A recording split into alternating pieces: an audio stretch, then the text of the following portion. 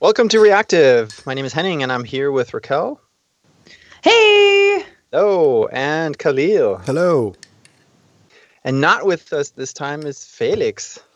He was here last time. That was a really, really good episode. Womp womp. Yeah. I still haven't had a chance to listen to it yet. Aww. I'm so sad. So I can't. So no spoilers. No, or you can I'm just. a little worried about my job, to be really honest. Oh, no. What? He was so great. He was really good, wasn't he? Like He was very good. Yes, Yeah. That was a really good show. I enjoyed that a lot. It was definitely a brilliant idea, and we need to do that again. Yeah. So, I think we can also do it every now. I mean, obviously it needs to be a break now for like a few months or so. But at some point, I think we could even have somebody on just with all three of us. I think it would be fun. Sure. Yeah. Some community Guests. That could be so cool. Yeah. But it has to be reactive listeners, I think. Exactly. I think That's because it's got to continue. It's got to continue to have that coffee shop or pub feel, you know. That's exactly what it had, and it seemed fun, and it was great. So, yay! Only thing I forgot to ask him, I wanted to ask him how he got into listening to the show and stuff, and I totally that would have been interesting. Well, I guess we'll just have to have him back. Yeah. Just have to have him back. Yeah. So that's cool. Yay! Indeed. So I'm sorry I missed it. Go ahead. Yeah. Oh, go ahead. We have an animal, I think, right? Yes, we do. We totally do. This week's animal is the capybara, which actually in Venezuela, they call it a different name. They call it, hold on, I have to look it up. I have to look it up on Instagram because I'm on Instagram now.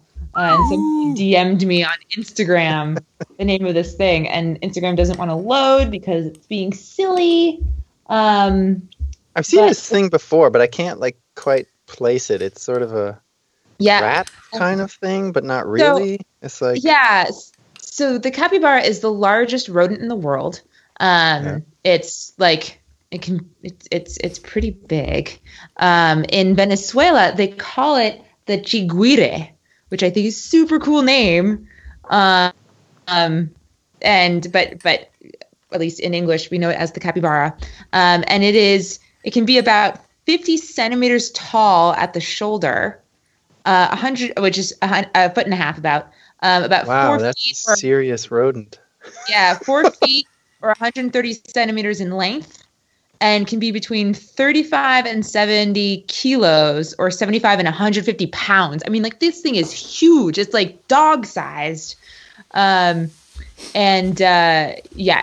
pretty freaking cool.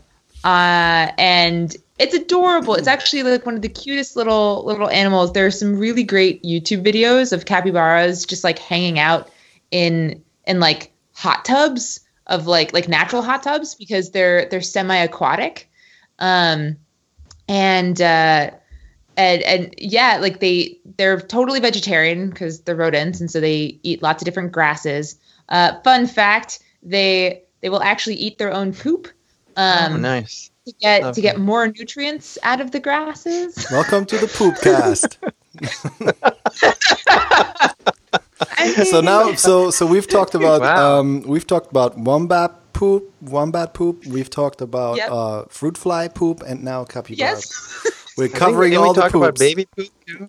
Baby poop. I could tell you stories. I mean, Look, you're an expert in that now. There is a seminal book on this subject called Everybody Poops, and it's just it's just important to know.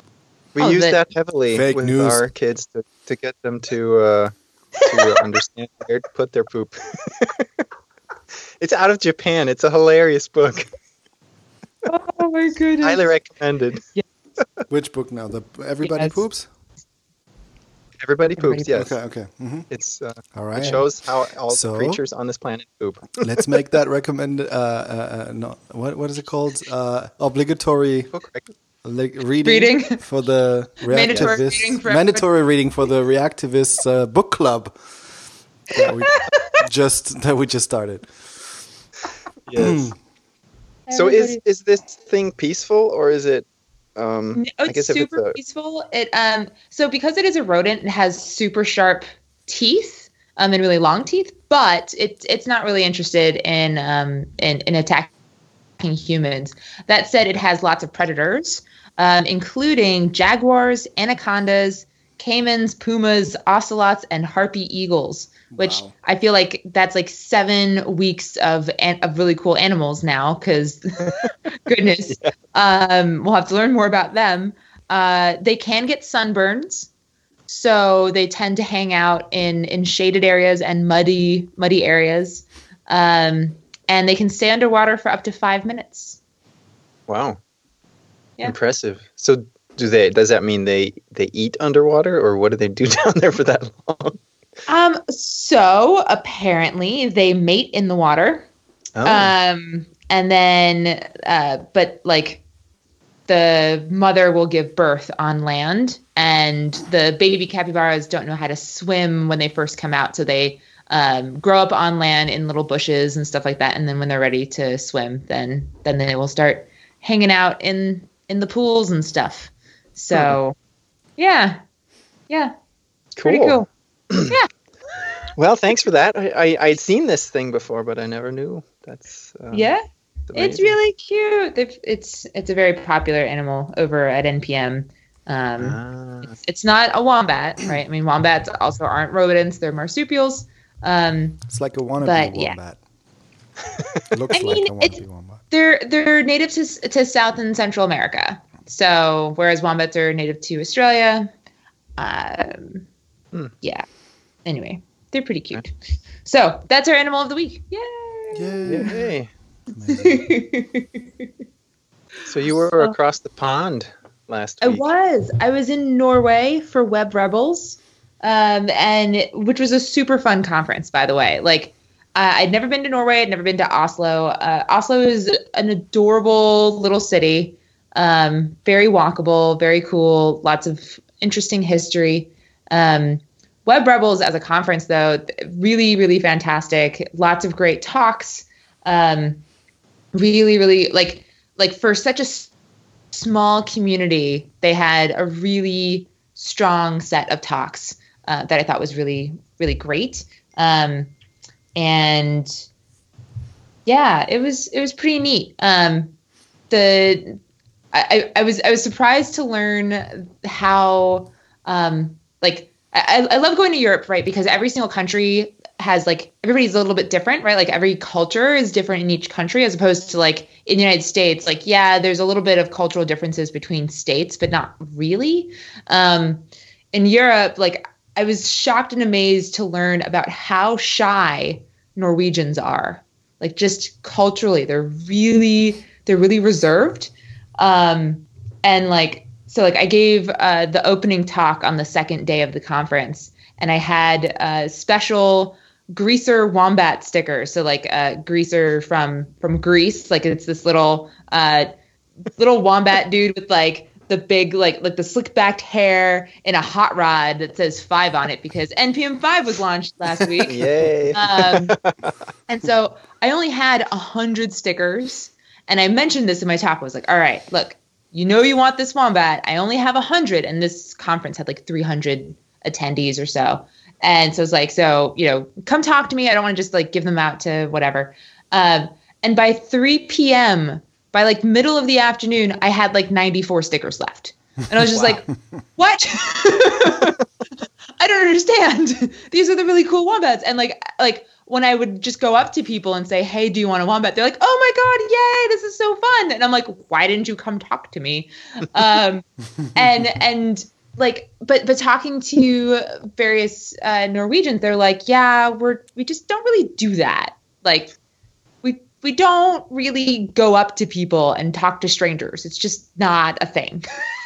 And I was like, okay, yeah, cool. It's I can totally see that. Yeah, that's so very different from culture to culture, and absolutely, you can totally tell the difference, even just in general, Europe versus the US. But maybe it's really striking when you go to the US, how easily people talk to each other that have never seen each other before. This is very different. One attendee was telling me that it gives him the shakes just considering the possibility of an American coming up to him and saying, "Hey, how are you?" and then walking away. And like the reason being that like, so first of all, a stranger is talking to you, so that's weird. And then somebody actually asking, "How are you doing?" Which in Americanese, "How are you doing?" You respond with good, like, or well, or like fine, right? Like you don't talk about how you actually feel. Like it's Americans love to lie. It's just how we do. Yeah. Right? It's just how we do.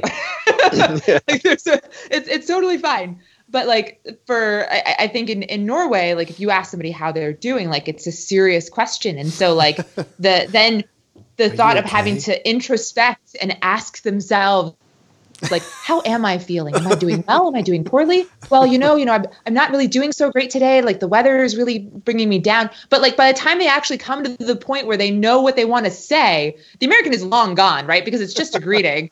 And so like now they've spent all this time in introspection to not actually be able to fulfill the like like they're just this one and he was like, that bothers me so much. I would never want to move to the United States, especially not the southern United States where everyone's like, "Hey, how you doing?" Just as like a normal anyway.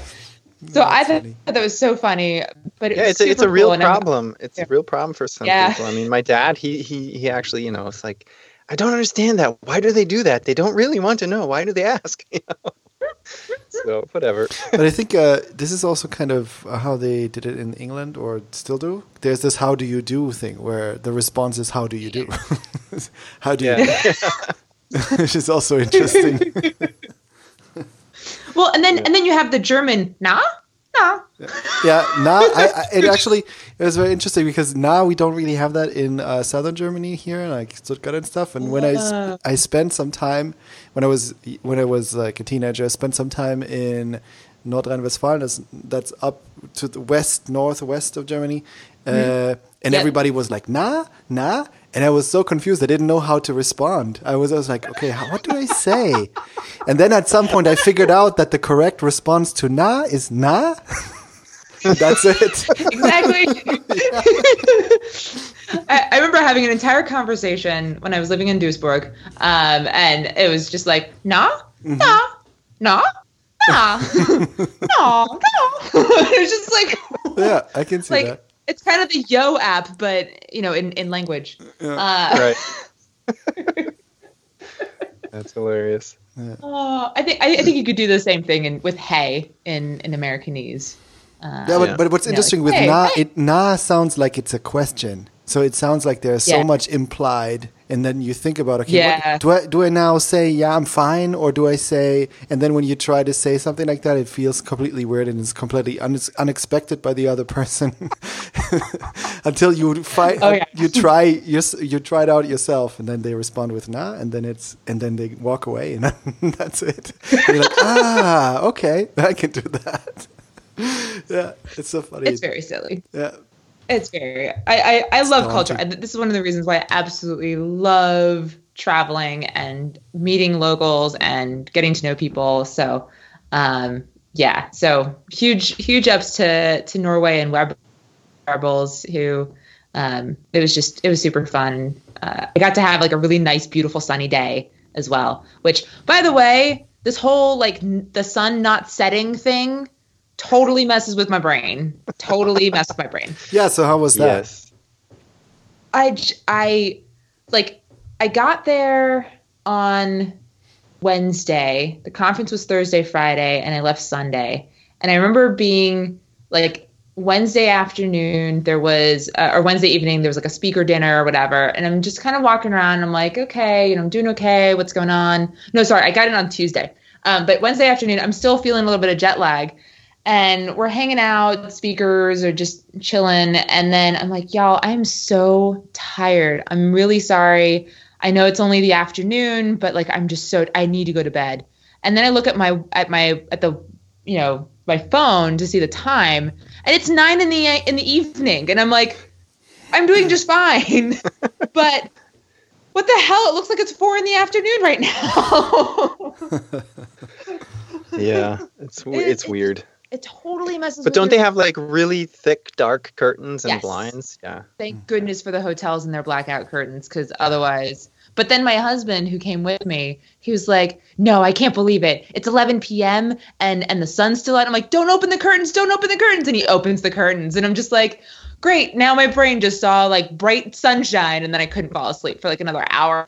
And I was like, so anyway, but it was fun. It was really good. So. Good deal. Yeah. So what have you all been up to?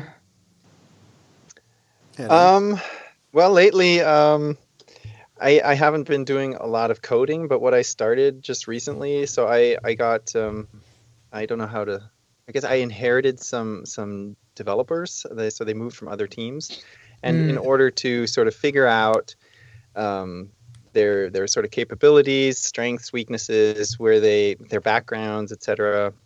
So I gave them sort of a task to do, and then I figured, well, let's let them chew on that for a little bit, and then go and do some pairing, and just to see sort of the thought process and all this. And this is sort of where I guess this turns into a question, is how you handle this. But it was, first of all, it was really fun. I did a 2-hour thing today, which also was exhausting. But it was really, really fun to work in code again, talk to people about this. It was really exciting to sort of share knowledge. But the problem I was having, or I found myself having, is that I sort of go off on tangents or go into the weeds too much, because I guess you need to sort of decide at what level you want to stay at this particular session, or for a while, or the several sessions with this person, because you might like completely overwhelm them with details that they can't, take in, or it's too much information. So I would like see these things that I really, really wanted to talk about because it's so cool and stuff, and then I had to stop myself, or I caught myself halfway down. So I'll just forget. Let's back up and stay up here, in order not to just dump too much information as part of this sort of, I guess, pairing session, is to get sort of the sense of what we want to do, how we want to do it, why we do it across. Is that what kind of experience do you have with that, I guess, is my question. And how do you... Like, just pairing in general, or like... You do a lot of mentoring, right? Mm-hmm. So I guess this is pairing / mentoring, where I'm like wanting to see how they work, to find out where they're at, and then also try to sort of convey knowledge, information at the same time. Absolutely. I mean, it is super, super, super tempting to like dump everything in like the first 20 minutes. Be like, oh my goodness. And you lost them, right? And then this, and then this, and then this. And it's like, oh my goodness. I like to think about advice like feeding someone a cake or a pizza or something. Oh, no, let's stick with a cake. I learned in Norway, like I was on stage giving my talk, and I tried to like talk about a pizza, but in the United States, a pizza is like, could easily be like half a meter in diameter. And in Europe, it's like not. And I'm like, so like the idea of trying to shove a pizza onto somebody's plate, like in Europe, it's like, yeah. And you're like, oh, fine. Okay. So a cake. So imagine like a 3-tiered chocolate cake. And like, this is all the advice that you could possibly give a person. And the idea of that person trying to consume this entire cake in one sitting is just, it's really difficult. So you want to like try to slice up your cake in a way that you can try to get as much in one slice in one session, but you also have to give it so that it's one bite at a time. Otherwise, it's just impossible to consume the whole thing. But as mentors, especially like when it's your first like opportunity with a new person, it's so tempting to be like, here's everything. And then they're just like, I heard an interesting factoid that people only retain like 10% of what you tell them in like a session. Right. So like what I try to do is I try to pick one thing to focus on with the idea that there's a promise that next week or next time we'll continue with other stuff. And like trying to gauge their sense of I think it's really difficult to find out where a person is at in one session because they won't be able to tell you everything that they know or don't know, right? Because there's the things that you know, there's the things you don't know, and then there's the things that you don't know. Exactly, yeah. And also the things that you don't know that you do know, right? And you're like, and especially as mentors or like, we forget what it is that we know from before, right? Like the things that we had to exactly learn. The things that you take completely for granted. And that was the other thing that I started to realize, like, oh my gosh, there's so much stuff, and I need to like slow down and not dump all this. So I guess like 2 hours is way too long, but it was more like also watching them work, not just you know, like constantly saying stuff. But it was we were taking turns with that. But that's a good good thing to keep in mind is keep it bite sized. And it's so tempting. Believe me. I'm exactly, I'm the type of person who gives way too much information. I'm like, oh my goodness. Okay. Well, let's talk about code style and this and this and this and this and this and this. And this. And it's like, oh my God. Okay. Or trying to explain. That was me exactly. Like code style. Okay. This is why we do this. This is a reason for this. And we do this, and let's go and change some settings. Absolutely. And here's why we, have exception boundaries at this level, and yada, yada, yada, yada. Yeah. It might be worth considering, not something you have to do, but something to consider is maybe writing certain bits down. Yeah. And then like the only problem is that you can't force somebody to read something. They have to want to read it. And so like some people are like, you could just be like, hey, read this and tell me what you understood, what you didn't understand. And we can start there. That's like one way to kind of gauge someone's level. But I've also learned that when I first started at NPM, we came to the conclusion that my understanding of the internet was like Swiss cheese. I like understood certain bits, but I had massive holes in other bits. And because I came in a non-traditional sense, like I didn't come in with a computer science degree, my holes would be in totally different places than like what other people expected. So like I didn't understand like what a REST API, I knew what a REST API was, and I understood how Git worked, but I didn't really know how DNS worked at all. Right. And so like, that's a little bit weird for somebody who like has grown up in the web world. But for someone like me who didn't, I was like, I don't know. I put in the website and it goes there. Yeah. Right. Yeah, exactly. So maybe not a bad idea to put some structure in there. I kind of thought about that. I was like, maybe this is overkill, but probably not a bad idea, especially if you're trying to do this with multiple people in parallel. Yeah. Yeah. Or at least, I mean, like, and you'll develop different structures for each person because every person's unique. Exactly. And so, yeah. Yeah. But it was, I think the overall thing was it seemed that we both had fun. It was nice to talk about that stuff again. And but like I said, exhausting. That was surprising. It's like, wow, I'm like drained. I don't know how people like there's a company called Pivotal Labs, and they do 100% pairing all day, every day. It's 8 hours of pairing. And I'm like, no. Yeah. I go an hour and I'm like, I'm good. I only have a couple of people that I can pair for 3 hours with. And even then I'm just like, by the end, I'm like, we do it at the end of the day because I know that when we're done, there's no way I'm going to be able to like focus on anything after. So I don't know. Cool. Yeah. So I'm trying to get sort of an understanding of where everybody's at and bring everybody up. Cool. And I learn a lot myself that way. I think it's explaining stuff to other people is super, super useful. Trying to do that in a way that makes sense and is easy-ish to understand. So good deal. Awesome. Yeah. So that's sort of what I've recently been up to. Yeah. Cool. How about you, Khalil? What's going on? Yeah. Not super. Oh, Apple did things. Yes, they did. They released another episode of their podcast, and in which they talked about all the different things they made, so they have something to talk about in their podcast.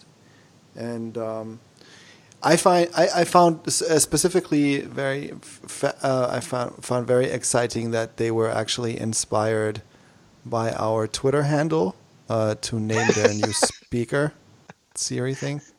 HomePod, yeah, I like it. I mean, it's a head nod. It's a head nod towards the reactive podcast, I would say.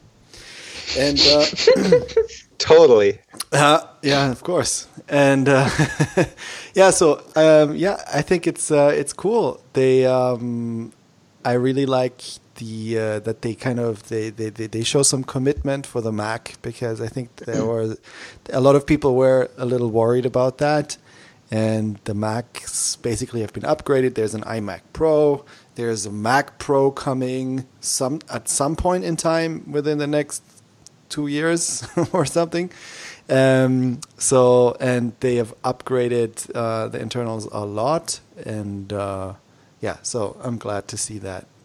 That for me personally, that was kind of, that's what I wanted to see. So that's the part I really watched with a lot of interest. And then a little bit of iOS, but the iOS updates they're okay. I don't know. iPad apparently is getting incredible productivity upgrades, and yeah, but I'm not a big iPad fan. I haven't had an iPad. I gave it to my brother. He uses it to make music, because I really didn't really have a use for it. I was just watching YouTube videos on it or something. And yeah. Do you remember any of the specifics of the MacBook Pros, or what are they working on? Well, the MacBook Pros have been upgraded, basically. You can not a lot of fanfare. It was just, super, like the new Intel processor, Lakey shaky thingy. And and just like everything more and better and faster, basically. Yeah. Okay. Yeah. Other than that, there's no big change. I mean, the iMac Pro is a beast. The iMac Pro is like all space gray and starts at 5,000 euros and is like. Is this the Mac Pro or the iMac? No, is there an iMac Pro? This is the first it's the time. iMac. It is an iMac. It's an iMac Pro. So there's new iMacs, but then there's also an iMac Pro, which is completely space gray. Also the mouse, also the trackpad, also the keyboard is space gray, and has some sort of amazing like ventilator system in the back, and what did they call it? Desk. Top, it's not desktop, it's some like, it's just super machine grade, I don't know, internals, like workstation grade workstation grade, exactly. So it goes up to 18 cores if you want to, and it goes, and they have the craziest graphics card in there and stuff like that. So basically, at that price point, is this replacing the Mac Pro, or is it just another sort of monster? So it is the most powerful computer they have ever made to date, and it is basically a computer to hold the Mac Pro customers, hold them over until the next Mac Pro comes, because the last Mac Pro was basically a huge flop, and they also they made a statement a few weeks ago that they kind of painted themselves in a thermal corner. They said so somehow how they built the Mac Pro, they didn't have the possibility to really upgrade it because it would overheat. And it was not modular enough, obviously. They were just focused on the design too much, not so much on the function. And they already said in an interview where they invited a few bloggers and journalists, they talked about how that they have plans for the Pro series, and they also said that they hinted to, or actually said that there's an iMac Pro coming, which they now basically showed. Which it's coming in December. It's not, you can't buy it yet. But they also said that they're thinking about a new Mac Pro series that is completely rethought and much more modular, which could hint towards that it will be an actual computer where you can actually manually exchange parts, components, basically graphics card. Maybe, after 2 years you want to update your graphics card or something like that. You can do it yourself. With the iMac Pro, that's not possible. You can beef it up when you buy it, but you can't open it up or anything, But of course, like a machine like that will definitely be good for a while. But I don't know. I mean, at that price point, that's a monster with 18 cores. It seems like that's a completely replacement for the Mac Pro. Yeah, definitely. It's definitely for those customers, Wow. They just don't. Did they say anything about a Retina standalone Retina display? Or there's no, they didn't. They don't have that. But waiting but for they that. are they're having 4K displays now with the iMac, like iMac 5K and 4K displays. I mean, those iMacs, they look really good. And I think the iMac now starts at a really reasonable price point, like $1,200 or something like that. Yeah, which is nice. I had an iMac once when I was working at an agency, and that was really nice. I really enjoyed. Yeah, they are nice. Yeah, especially with that screen. I mean, actually, it's weird because I find myself now. I have two like Dell monitors that I can hook up to my MacBook, and I stopped using them because the Retina display is so much nicer. Yeah, it's like even though it's smaller, I can still read at a higher resolution. I can read stuff, and it works better for me. And I don't need the multiple screens necessarily the way I do stuff. I guess just flipping between apps. So it's kind of weird. Everybody's like, "Why aren't you using your monitors?" Retina is really nice. Yeah, amazing. Interesting. Yeah, so there's a lot of upgrades coming down the pipe. That's really nice. Oh, and what was also funny is that the current version of macOS is Sierra, right? And they always do so. So now every time, every WWDC, Greg Federighi is coming on stage and he's making funny jokes about the next name they're giving the next version of the macOS operating system, and he is always telling the story about the marketing team getting in their little van and then driving around in California and looking for different places that they could name the operating system, and basically so they went to the Sierra and high up and that's why it's called High Sierra. And then he made a bunch of like stoner jokes, which was really funny. It was really confusing because High Sierra sounds like a joke, and then he made some jokes, but then he continued as if nothing happened. So it's the name because it's an improvement on. Yeah. So he said that so we talked to the marketing team. We wanted, are they serious and stuff? And we were kind of making remarks about the name, and they said, well, it's fully baked. So they were convinced that it was fully baked. So they had to take. Anyway. So the next one is High Sierra. Yeah. So the upcoming macOS is High Sierra because it's an improvement on Sierra. Mm-hmm. Okay. Yeah. All right. And it comes with. I feel like they could have come up with a better name. Yeah. I guess a lazy way out. I think it's difficult if you because that's basically their scheme that when they have like for instance what was it, something leopard, and then snow leopard was the improvement to the leopard, and so if that's your thing, that whenever you have an improvement, an increment on your operating system, you want to have it. The name kind of reflect that. Yes. Then in that case, it's difficult to, I guess, you're very constrained. In those things. So I think it's fine. They're introducing a new a file system, what's it called? Yeah, Apple file system. APFS. Yeah, which is basically optimized. So our iPhones, they already have that, and it's optimized for SD drives and stuff, which replaces the old HFS Plus, and which is like 30 years old. And yeah, so that is apparently a big improvement. I mean, one feature they showed is that you can copy, like he just duplicated huge video files. Like he highlighted 5 of them in the file system and duplicated. It was just instantly duplicated. It's not copied, and it takes forever to copy, and it just duplicates and boom, like that. But I don't know the internals. There, if you want to know more about the internals, it's really good to listen to some episodes of the Accidental Tech podcast, on which John Siracusa talked a lot about the file system. He also talked about the Apple file system, or HFS Plus, and basically his opinion was, like years ago already, that they will have to make a new file system, and he basically predicted that. And last year, I think they announced it.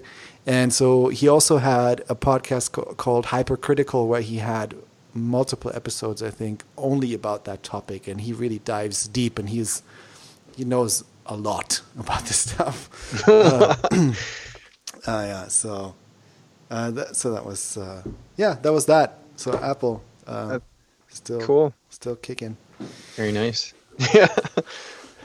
Yep. Yeah. I had a little. I sort of needed a little bit of a change of scenery or whatever, so I watched some TED Talks, and I came across. It's not really a traditional TED Talk, and I don't think I mentioned this here before, but it was with basically Elon Musk. Essentially, the future we're building and boring, and it was kind of like an interview talk, sort of.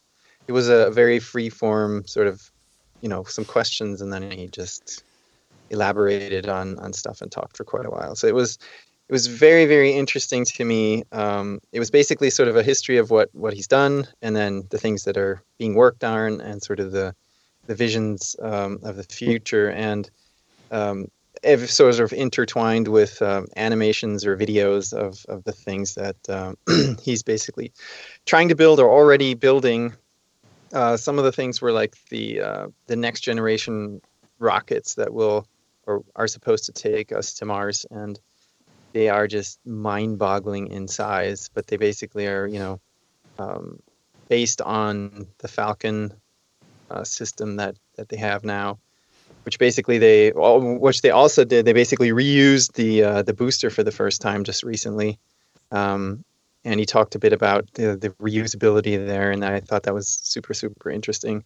But the big thing, or the thing about the boring, essentially he's talking about revolutionizing or alleviating traffic, because he thinks traffic is soul destroying. So he's developing this new drill that is much, much smaller than conventional tunnel drills. And the idea is that you really don't want to have a human driving in a tunnel.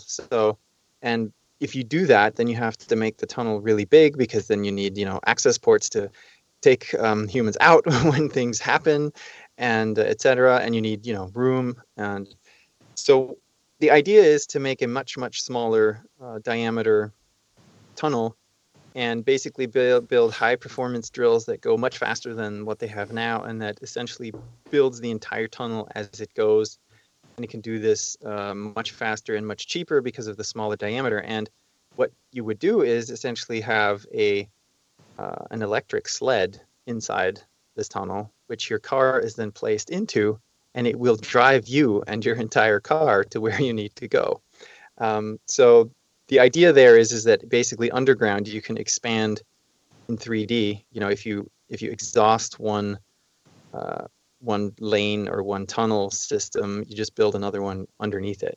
And because he was asked, well, when is he going to build basically a flying car? And that whole idea is somewhat unsettling, he said, because it's not exactly, or it's sort of anxiety producing if you have vehicles flying above your head, and you kind of hope that people are servicing their flying cars, otherwise bad things will happen. So going underground is the preferred alternative. Another cool announcement was that he's basically thinks that they will have a Tesla ready to drive from LA to New York on its own, completely on its own, in less than 2 years. Whoa! Yeah, that's like nuts. And basically being able to change the route on the fly if needed be or wanted to. And the thing that I found interesting there is that they are doing this all with cameras only, supposedly. So no LiDAR or anything like that. So it's all visual image processing to figure out what's happening in the world. That was kind of cool. There's a neat video there too. And sort of something that I was surprised by is that they're working on a semi-truck. Because everybody's always said, yeah, there's no way you can build an electric semi-truck, right? Because you can't go far enough and you just don't have the distance. And he said he's actually driven it already. They have built it. And it could pull a conventional semi-truck up a mountain driving backwards with no problem. It's that strong and has that much torque. So that was kind of it kind of drives like a car. It's kind of insane because you step on the gas and it's instant. Wow. Wow. Okay. Yeah, and all this was sort of, why are you doing this? And his comment was in sort of the typical dry, kind of awkward Elon Musk fashion, because when I think about the future, I don't want to be sad. So I thought that was kind of neat. Yeah. Don't want to be sad. No. Yeah, on the whole renewable energy and battery front, it's really cool. I mean, what he basically doubled the battery capacity of the planet, the battery production capacity of the planet by turning on his gigafactory out in Nevada, I think it is, right? And he's like building these power walls that you can essentially put batteries in your house, and you can sort of serialize them. So if your house is, I don't know, needs more, then you can stack 2 or 3 or 4 together. And then they also coming out with this, essentially what I find is like the biggest problem or turnoff for solar panels on your roof is they're essentially building roof tiles in 4 different versions that are just normal roof tiles. And some of them have, the photovoltaic system in them, and some don't, depending on the capacity that you need. So you can have a completely normal looking roof that is basically one giant solar panel. That's pretty cool. And then what I also liked is that he resigned from the presidential council after the announcement last week that we would pull out of the Paris Climate Accord. Oh. Him and I think the head of Disney, they said bye-bye. At least a statement. So anyway, I highly recommend that. It's just very interesting to hear that. He has these fingers in so many different things that they're not just like, wow, they're like, holy cow, crazy kind of stuff. Rocket to Mars, electric vehicles. Yeah. Anyway. Goodness gracious. So much. So, Rockbot, you've been looking into static site generators? Yeah. Okay. So I have my blog, and it's there, and I haven't updated it in forever, so don't go there. But so it was previously hosted. So I was on a podcast several years ago, and as a reward for being on the podcast, as a thank you for being on the podcast, I got 3 years of free hosting.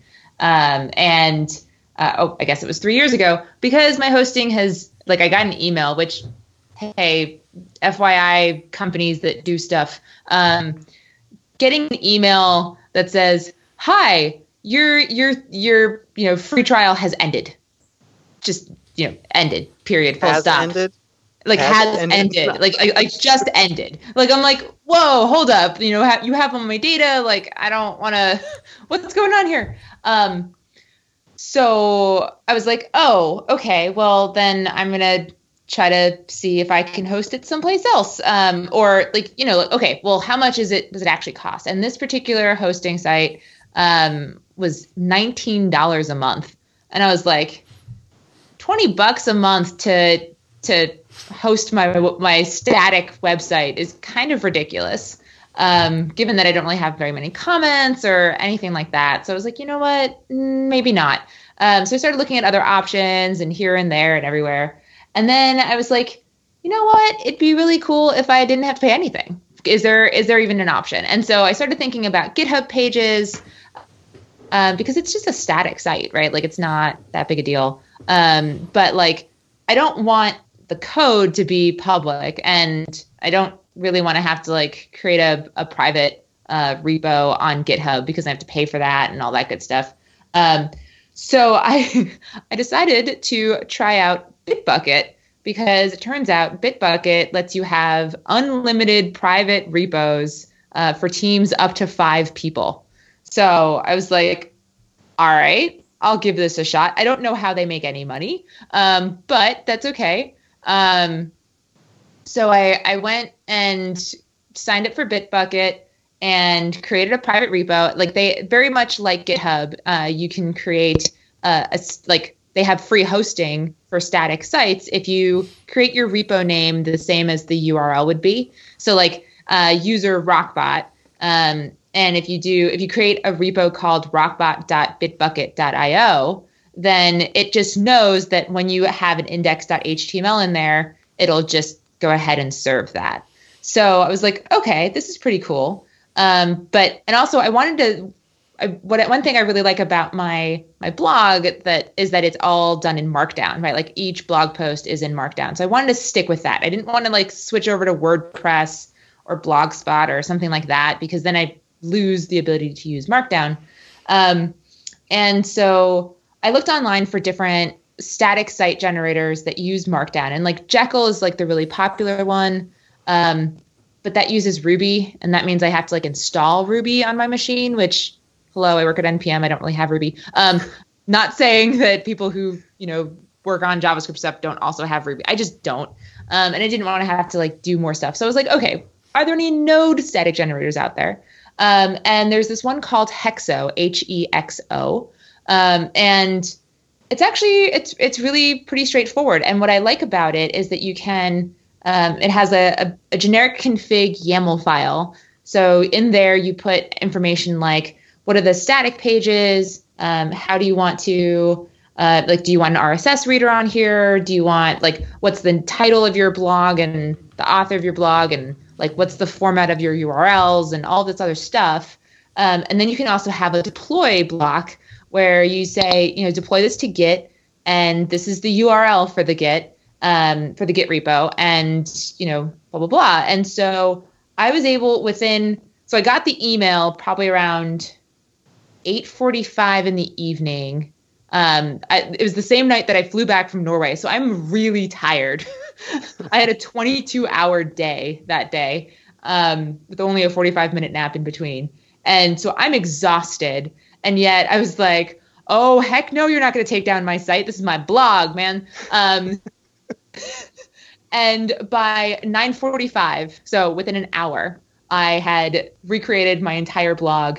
They even have an automatic generate from previous blog to Hexo style blog. There's a module for that. So I was able to just run that off of the data from my old blog. And then I was able to deploy it. You generate all the static HTML, and then you can just deploy it very easily. And so now my blog is also hosted right now at rockbot.bitbucket.io. And it's there. It doesn't look great because I didn't have the same theme, but let's be real, my previous theme wasn't great either. So, and really, people are reading my blog for the content, not for the CSS, right? Of course. Of course. So if you're looking for a pretty quick and easy static site generator, I have to say Hexo was really, really easy to use. And I get to use Markdown just the way I like it. And it's just a couple of command line like you can actually do like a hexo generate -- deploy. So what it does is it generates the HTML and then just deploys it straight up for you. And it's just like, boom, there it is. And voila, now it's sitting there. So now I still need to change the A name or C name or A record, whatever the thing is called, DNS, great, to point to this new static page site, whatever. But that was super easy. It was so easy, and I would recommend other people to do it too. I mean, nice. So does the markdown and the generated HTML, does that all live in the same Git repository, or how does that work? Yes, it all lives in the same spot. So there's like a folder within your. So like when you first install Hexo as a global module, you can do Hexo create and then your blog name, and it creates a folder with that blog name, with that name, and then so I just called it like Hexo create, Rockbot dub, and then I git initted that repo or that folder. So I turned that into the repo, but like had the remote point to rockbot.bitbucket.io. And then when you generate it, it puts the HTML at the top level, but within like there are folders of like, this is the source material, which you can use, you can just do all markdown, and blah, blah, blah. So, and if you wanted to, like, if I wanted to, I could add comments to it if I really, really cared, but I don't. But yeah, and so I've got the static, like everything is exactly everything that I had before. And so that's really nice. And so I can just kind of focus on where I want all my things to live, and ta-da, easy. Awesome. Great. Yeah. So you used a private repo on Bitbucket over GitHub. Why? Because it was free. I didn't have to pay anything for Bitbucket, and with GitHub, like I got rid of all of my private repos on GitHub a while ago, mostly because I was like, I don't use GitHub for private repos. Like I have no private repos that I care about. So I was just like, why am I paying money for something that doesn't matter to me? And then I was like, well, wait a second. I don't want to pay money for repos if I don't have to. Yeah. So no, because on GitHub Pages, I mean, basically my blog is in a public repo, and since it's the blog, I don't care if anybody sees the markdown, I guess. So I was just wondering, I guess what the benefit or the thought behind having it private. But I guess that's just how Bitbucket does it. Since you have free private repos, you can have a site in a private repo. Yeah, exactly. Yeah. I mean, so the thing is, like, whether it's private or public, the fact that it's called rockbot.bitbucket.io means that it automatically it just knows to do that. Yeah. So nobody can see the source, but people can still see the content. That makes sense. So yes. Cool. Yeah. Yeah. So just a few commands then. It runs globally. Yeah. You basically write your markdown, you generate and then deploy. That's it. Yep. Sweet. Pretty much. It was surprisingly easy. So now I just have to, blog again, but that's the hard part. Effort. But it does have like my website or my resume and stuff on there. So when people are like, "Hi, I'd like to offer you a job," I'm like, okay, go away. But anyway, yeah, so that's that. But with that, I think we have to start wrapping up. Yeah, pretty much. That's stuff we gotta do. But yeah, so come hang out with us in the Reactive Slack channels. I know we have some new folks recently. Yeah, that's true. So shout out to Minky Uman, I don't know, and Jeff R. Watts. And I think that's it. Everybody recently, right? Yeah. So two new ones. Very nice. Nice. Yeah, and so if you like the show, you would help us out if you could leave us a review on iTunes, 5 stars, or even write an actual review that sort of share your thoughts. It always makes us happy to hear what people think, and it also helps others find our lovely show. So instructions for that, or a link for how to do that are in the show notes. And I'm H. Glattergots on Twitter. And I'll see you next week. Yeah, and I'm Rockbot on the Twitters. And you can reach all of us at ReactivePod, also on the Twitters. Yeah, that's right. And I'm Khalil Tweets on Twitter. Cool. All right. Excellent. Chat with y'all next week. Bye. Bye. Bye.